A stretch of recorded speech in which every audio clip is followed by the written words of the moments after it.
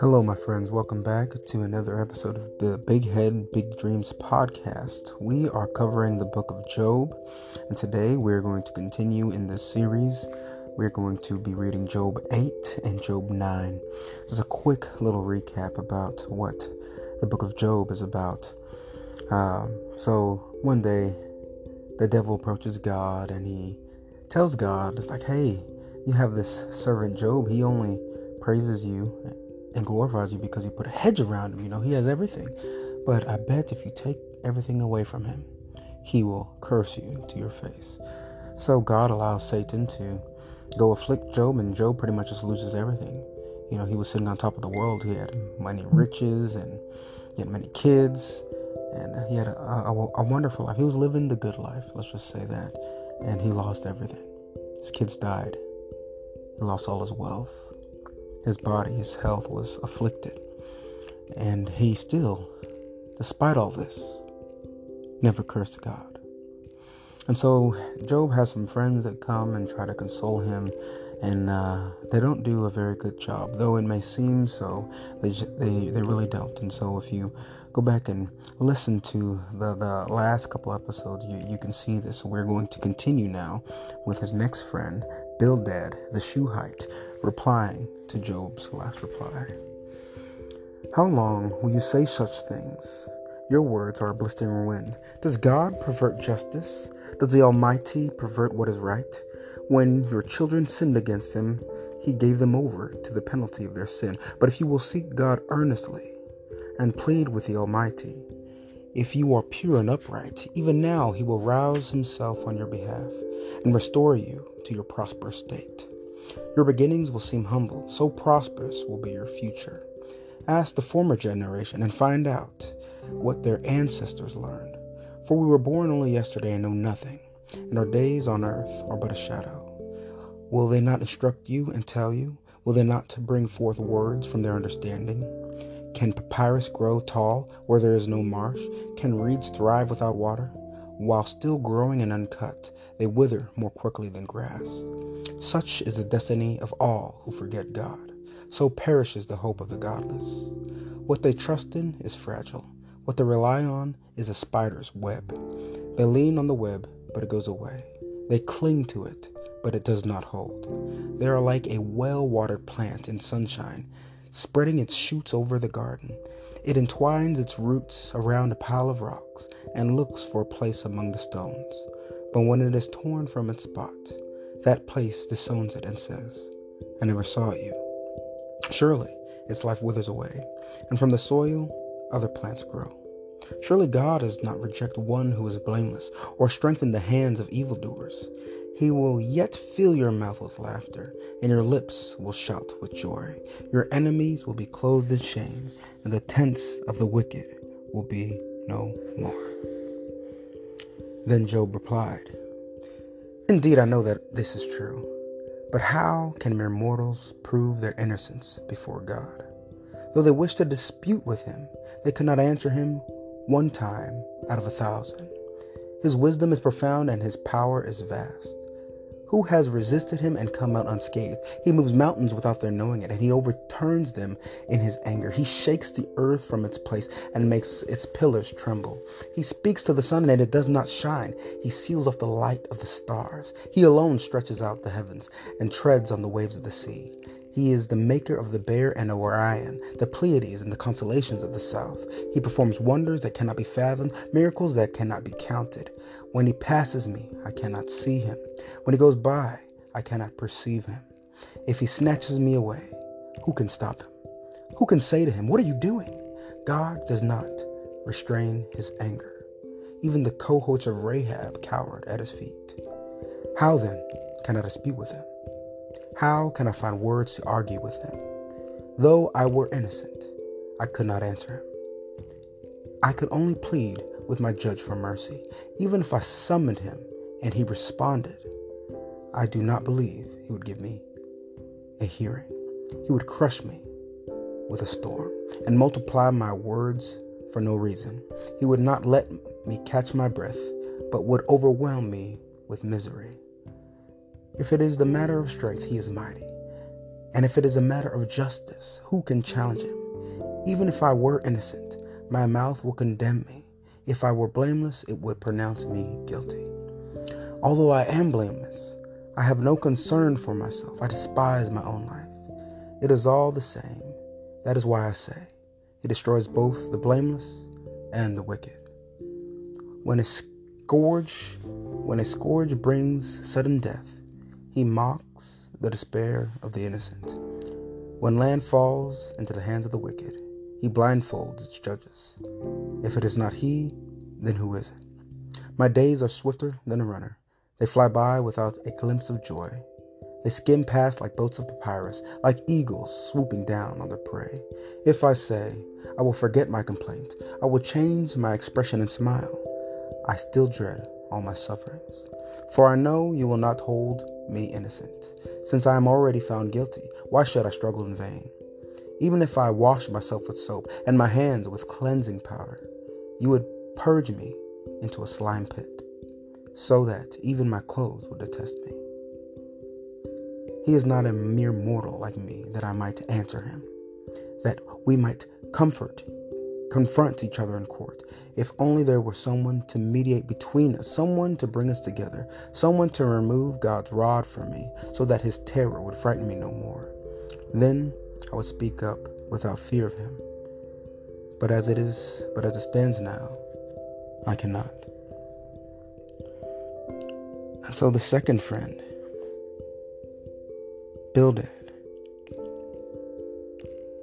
kind of has a little bit of the same tone as the first friend did in regards to why God is punishing him. And though he's a little bit different in his approach, he doesn't directly confront Job with being a sinner. He doesn't confront Job saying that you're being punished because you have done something wrong against God. Instead, he takes the approach of saying, does God pervert justice? Does the Almighty pervert what is right? Is God an unfair God? He's saying, he doesn't make people that are good people, that praise his name, that walk in the right paths. He strengthens their hands. He doesn't uphold the wicked. And in a sense, this is true. But you have to take a step back from it to see the whole picture. And this is why Job, in his reply, says, yes, I understand all of this, but even now, this still doesn't change my situation. God is a very mysterious God, and we cannot fully understand all his doings, everything that he has planned for us. And as we will see at the end of the story, but I don't want to get ahead of myself. And so God does not uphold the wicked people in this world, and he does not support them in their doings, though they may fall into riches from their misgivings and all their mischievous things, and they may live a worldly life of riches that is not of God. And though the greatest people you've ever met and heard of, that follow God to the utmost with all of their heart, they may find themselves in dire circumstances. And in many times in the book of the Bible, they do. And God delivers them. And sometimes God doesn't deliver them. And we cannot say necessarily why until we step back, pull back, and look at the bigger picture of this whole story of humanity. And sometimes God uses these terrible circumstances and afflictions to maybe show his grace through a life well lived, to show others. So like when I think of Christians that have been martyred, that died for their faith, to them and their families and to all of the people involved, I can only see, especially in the immediate aftermath, the pain and the questioning and the doubt in God. But then when I hear about this 50 years later, 100 years later, from across the world, wherever it may have happened, I in my spirit find encouragement and strength in that. Because it's one heck of a thing to say that, you are a Christian and that you are a follower of Christ and that you believe in God. And it's a whole another thing to lay down your life for it. If you've been a believer for a while, I'm sure most of us had, and when you hear of martyrdom, you've had the thought like, well, if the government came and put a gun to my head and told me to renounce my faith, what would be my answer? And that's a rhetorical question. You don't have to answer that, but you need to answer that for yourself, and that kind of will tell you where you are in your faith, in your walk in Christ. And so moving forward, Job, he's still in pain. He's still suffering. He still acknowledges the almighty power of God. Like who can dispute with God? Nobody can dispute with God. He's God, Though even if I was able to approach him, my flesh is sinful. My mouth would be detestable before him because I am just a man. And so the beautiful thing about this chapter 9 in the book of Job, at the very end, he says, oh, if only there were someone to stand between us, to mediate between God and I. Then I could approach and speak to God without fear. And that, my friend, right there, is a prophecy of what was to come in Jesus Christ. And there's so many times in the Bible of these prophecies of what is to come. The man of Jesus, God in flesh. It's such a beautiful thing. But this is the book of Job. This all happened many, many years before Christ came. And so that wasn't an option for Job. And so even if he did get a chance, he just saw himself just crumbling before God. Like there's no way that I would ever be able to prove my innocence because I am just a mere mortal. Well, that is our episode for the day. I pray and hope that you guys are enjoying our Bible study in the book of Job. We are getting close to the end, and I've enjoyed it. Doing these studies helps me learn and edify myself, and doing so, I hope that some of that edification rubs off on you guys. And I just pray that you have a beautiful, blessed day. Take care. Until next time.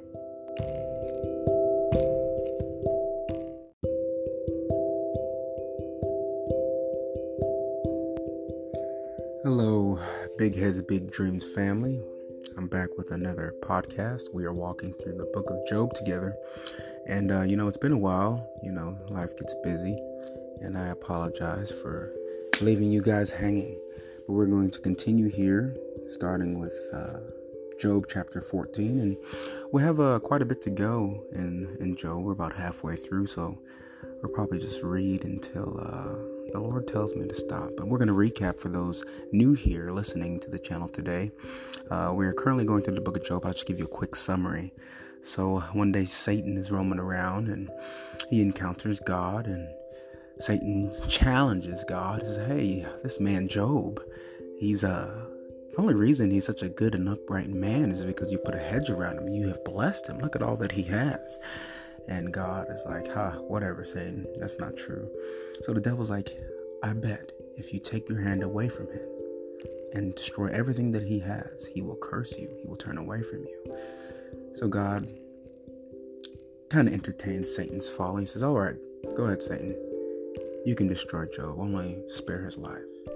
And so Satan goes and decimates Job. All his children die. His livestock die. His buildings fall over. He's plagued with sickness and pain. And so he's in a very dark place. And Job opens up with Job reaching out, crying out to God, and asking for death, wishing for death that does not come. And his friends come and they bear with him for a short time. And his friends try to console him, but not in the right way. And as we'll see here, as we continue to read, you'll see how his friends have responded, and it remains consistent throughout this whole book. So let us begin. Job chapter 14. Mortals, born of woman, are of a few days and full of trouble. They spring up like flowers and wither away. Like fleeting shadows, they do not endure. Do you fix your eye on them? Will you bring them before your judgment?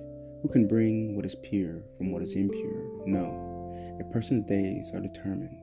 You have decreed the number of his months and have set limits he cannot exceed.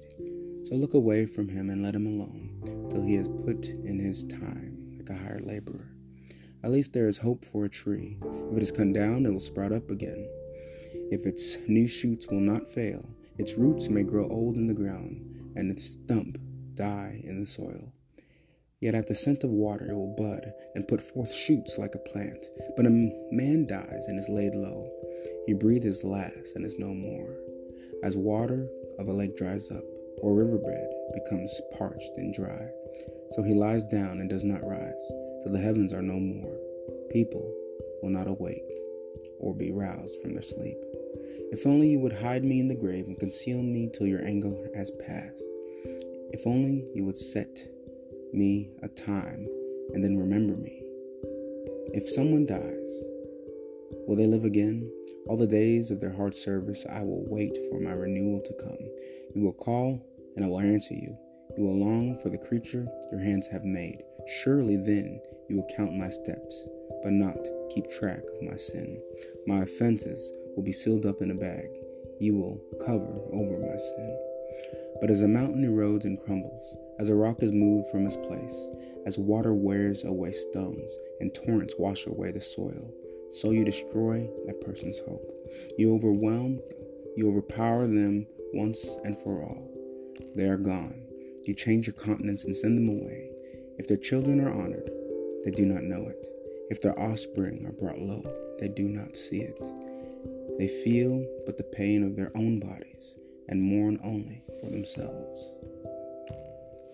Then Eliphaz the Temanite replied to Job, would a wise person answer with empty notions, or fill their belly with hot east wind?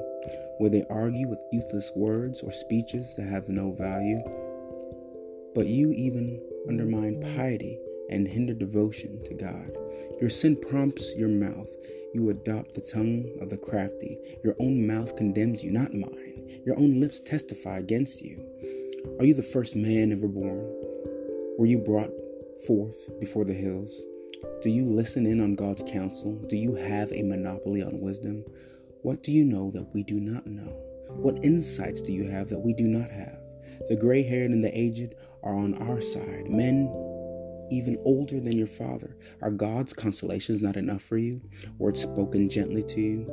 Why has your heart carried you away? And why do your eyes flash so that you vent your rage against God and pour out such words from your mouth? What are mortals that they could be pure, or those born of woman that they could be righteous? If God places no trust in his holy ones, if even the heavens are not pure in his eyes, how much less mortals who vile and corrupt, who drink up evil like water? Listen to me and I will explain to you. Let me tell you what I have seen, what the wise have declared, hiding nothing received from their ancestors, to whom alone the land was given, when no foreigners moved among them. All his days the wicked man suffers torment. The ruthless man, through all the years stored up against him, terrifying sounds fill his ears. When all seems well, marauders attack him. He despairs of escaping the realm of darkness. He is marked for the sword. He wanders about for food like a vulture. He knows the day of darkness is at hand. Distress and anguish fill him with terror. Troubles overwhelm him like a king poised to attack, because he shakes his fist at God and vaunts himself against the Almighty, defiantly charging against him with a thick, strong shield. Though his face is covered with fat and his waist bulges with flesh, he will inhabit ruined towns and houses where no one lives, houses crumbling to rumble. He will no longer be rich, and his wealth will not endure, nor will his possessions spread over the land. He will not escape the darkness. A flame will wither his shoots, and the breath of God's mouth will carry him away. Let him not deceive himself by trusting what is worthless, for he will get nothing in return. For his time he will wither, and his branches will not flourish. He will be like a vine stripped of its unripe grapes, like an olive tree shredding its blossoms. For the company of the godless will be barren, and fire will consume the tents of those who love bribes. They conceive trouble and give birth to evil. Their womb fashions deceit. And then Job replied, I've heard many things like these. You are miserable comforters, all of you. Will your long-winded speeches ever end? What ails you that you keep on arguing? I also could speak like you. If you were in my place, I could make fine speeches against you and shake my head at you. But my mouth would encourage you. Comfort from my lips would bring you relief. Yet if I speak, my pain is not relieved, and if I refrain, it does not go away. Surely, God, you have worn me out. You have devastated my entire household. You have shriveled me up, and it has become a witness. My gauntness rises up and testifies against me. God assails me and tears me in his anger and gnashes his teeth at me. My opponent fastens on me his piercing eyes. People open their mouths to jeer at me. They strike me on the cheek in scorn and unite together against me. God has turned me over to the ungodly and thrown me to the clutches of the wicked. All was well with me, but he shattered me. He seized me by the neck and crushed me. He has made me his target. His archers surround me. Without pity, he pierces my kidneys and spills my gall on the ground. Again and again, he bursts upon me. He rushes at me like a warrior. I have sewed sackcloth over my skin and buried my brow in the dust. My face is red with weeping. Dark shadows ring my eyes. Yet my hands have been free of violence, and my prayer is pure. Earth, do not cover my blood. May my cry never be laid to rest. Even now my witness is in heaven. My advocate is on high. My intercessor is my friend as my eyes pour out tears to God, on behalf of a man who pleads with God as one pleads for a friend. Only a few years will pass before I take the path of no return. My spirit is broken. My days are cut short. The grave awaits me. Surely mockers surround me.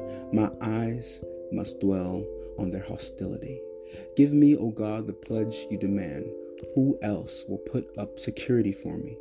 You close their minds to understanding. Therefore, you will not let them triumph. If anyone denounces their friends for reward, their eyes of their children will fail. God has made me a byword to everyone, a man in whose face people spit. My eyes have grown dim with grief. My whole frame is but a shadow. The upright are appalled at this. The innocent are aroused against the ungodly. Nevertheless, their righteousness will hold to their ways, and those with clean hands will grow stronger. But come on, all of you, try again. I will not find a wise man among you. My days have passed. My plans are shattered. Yet the desires of my heart turn night into day. In the face of the darkness, light is near. If the only home I hope for is the grave, if I spread out my bed in the realm of darkness, if I say to corruption, you are my father, and to the worm, you my mother or my sister, where then is my hope? Who can see any hope for me? For it will go down to the gates of death. Will we descend together into the dust?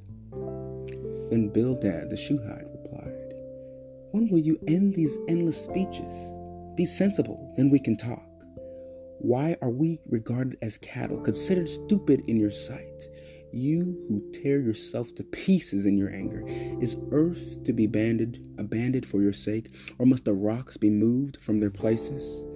The lamp of the wicked man is snuffed out, the flame of his fire stops burning, the light in his tent becomes dark, and the lamp beside him goes out. The vigor of his step is weakened, his own schemes throw him down. His feet thrust him into the net. He wanders into its mesh. A trap seizes him by the heel. A snare holds him fast. A noose is hidden for him on the ground. A trap lies in his path. Terror startles him on every side, and a dog his every step. Calamity is hungry for him. Disaster is ready for him when he falls.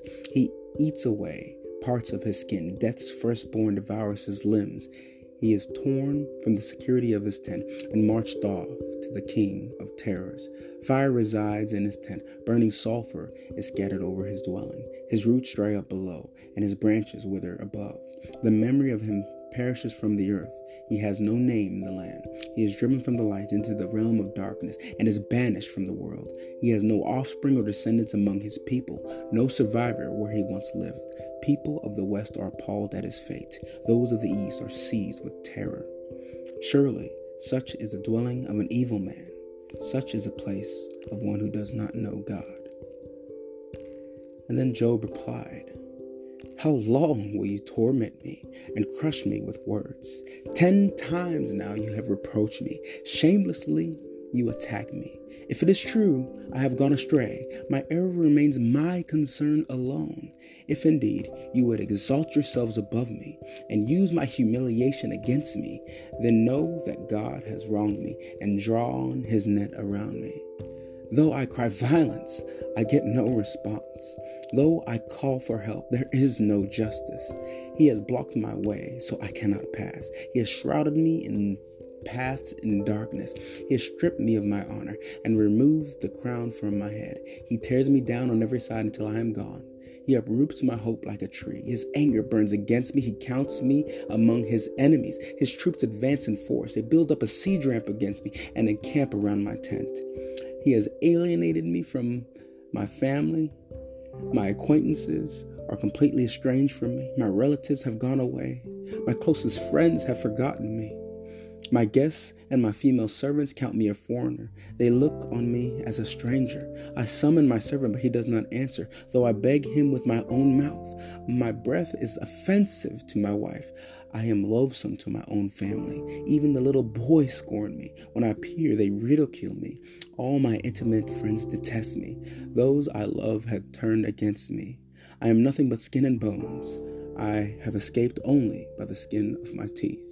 Have pity on me, my friends, have pity, for the hand of God has struck me. Why do you pursue me as God does? Will you never get enough of my flesh? Oh, that my words were recorded, that they were written on a scroll, that they were inscribed with an iron tool, lead or engraved in rock forever. I know that my Redeemer lives, and that in the end he will stand on the earth. And after my skin has been destroyed, yet in my flesh I will see God. I myself will see him with my own eyes, I, and not another. How my heart yearns within me. If you say, how we will hound him, since the root of his trouble lies in him, you should fear the sword yourselves, for wrath will bring punishment by the sword, and then you will know that there is judgment. I think we're going to stop there. As you can see, his friends continue to come at him with reasons why they think Job has lost everything. They're telling Job, you're a sinner. Why do you keep complaining? You know you see it. The only reason that you're going through this is because you have sinned and that you do not know God.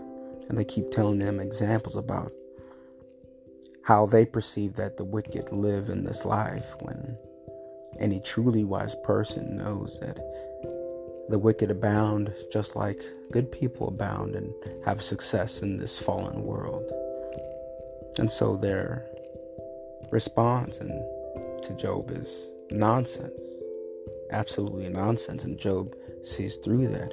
And if you go back, we're slowly starting to see Job come around a little bit out of his depression. We can see Job showing hope that God will redeem him and build him back up again. You know, even in the face of his most horror, in the face of his darkness, in his most troubled time, he's saying that my Redeemer is in heaven. And he's saying that he will see God in this flesh while he is still alive, because Job knows that he has not sinned and that he has done nothing wrong. And Job was just lamenting and crying out to the Lord of why have you forsaken me? And that is deep, So we all go through troubled times, and we all want to know why. And sometimes it may not be for us to know why, because the wisdom of God, how could a human mind even begin to perceive and understand the wisdom? And his friends even tell him. His friends do you sit in on God's counsel? Obviously not. He does not. But the same could be said for them. Job's friends, do they sit in on God's counsel? No. And so for them to say that all these bad things are happening to Job, and that he lost everything because he's a sinner, is really spitting in Job's face. And Job sees that, and he's hurt by it. And we're going to continue to go through this book. We're about halfway done. I know I probably said that like 2 episodes ago, but it is what it is. I'm not a good judgment of time or in length. Go ahead and ask my wife, but I do these podcasts because they help me to internalize and to really dig deep, especially reading aloud. And if some of you are listening along and have never read the book of Job or just don't like reading, hopefully you can get something out of this too, and that we can grow together in this Bible study. Thank you for listening. Until next time, my friends, God bless you.